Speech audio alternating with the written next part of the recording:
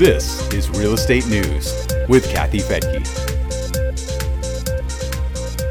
The CEOs of Fannie Mae and Freddie Mac are responding to a massive backlash over an unexpected refinancing fee.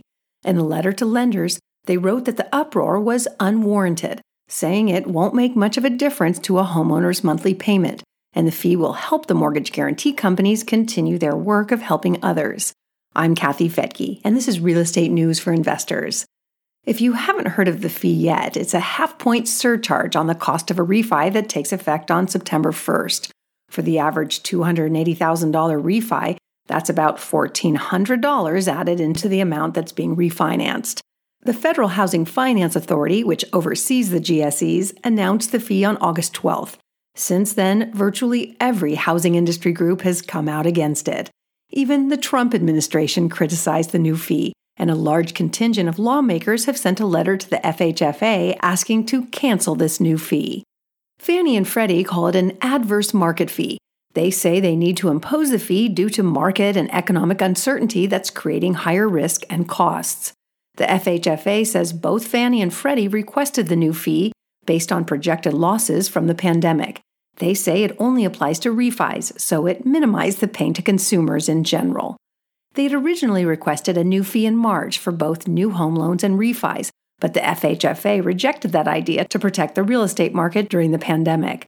Fannie and Freddie are an integral part of the real estate market because they guarantee home loans for almost half the mortgage market. That amounts to about $5.5 trillion worth of homes. They buy them from lenders, package them into securities, and sell them to investors with a guarantee. They've also been under government conservatorship since 2008, but have regained profitability and are preparing for an exit. Trouble is, the FHFA wants them to have as much as $240 billion in capital before they're released from government control, and they currently have just $28 billion. They say the extra fee will increase the amount they're able to set aside to cover losses that they expect to see in the coming months, but lenders are outraged about the fee and the unexpected announcement. Many loans are already in the pipeline, so lenders will probably have to cover that expense. One banker told the Wall Street Journal, for a lot of lenders, that's more than they make on the loan. Teresa Gregory of York Traditions Bank says her bank has about 300 loans in process right now. If the average fee is $1,400, the bank will owe close to $500,000 to the GSEs. Collectively, the Mortgage Bankers Association says that lenders will owe about $750 million on loans they've already locked in. Rates have also edged up in the last few weeks, so homeowners trying to refinance are getting a tiny bit of sticker shock. Rates are still low, but the new fee could make or break plans by many homeowners to go through with that refi. More than 36 members of the Senate are appealing to the FHFA to cancel this new fee. They fired off a letter to FHFA Director Mark Calabria asking him why he decided to impose this fee on such short notice and why it's needed. They said that many families are taking advantage of record low mortgage rates to tap the equity in their homes at a time when they need that extra money. They also pointed out that refinancing reduces a homeowner's debt-to-income ratio, which reduces the risk to investors, and that a strong housing market has typically led the U.S. out of recessions.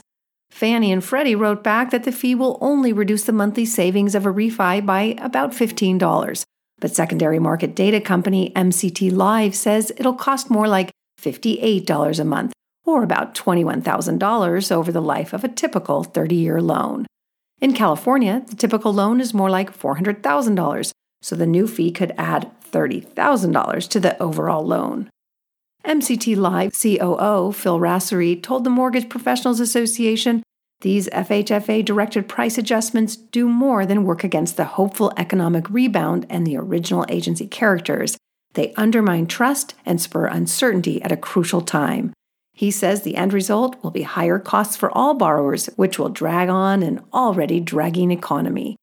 If you want to cozy up to the GSE side of the argument, they say that this modest fee will help us continue helping those who are really hurting because of the pandemic. Check out the links on the blog for this podcast at newsforinvestors.com if you want to learn more. I'm Kathy Fettke, and thanks for joining me here on Real Estate News for Investors.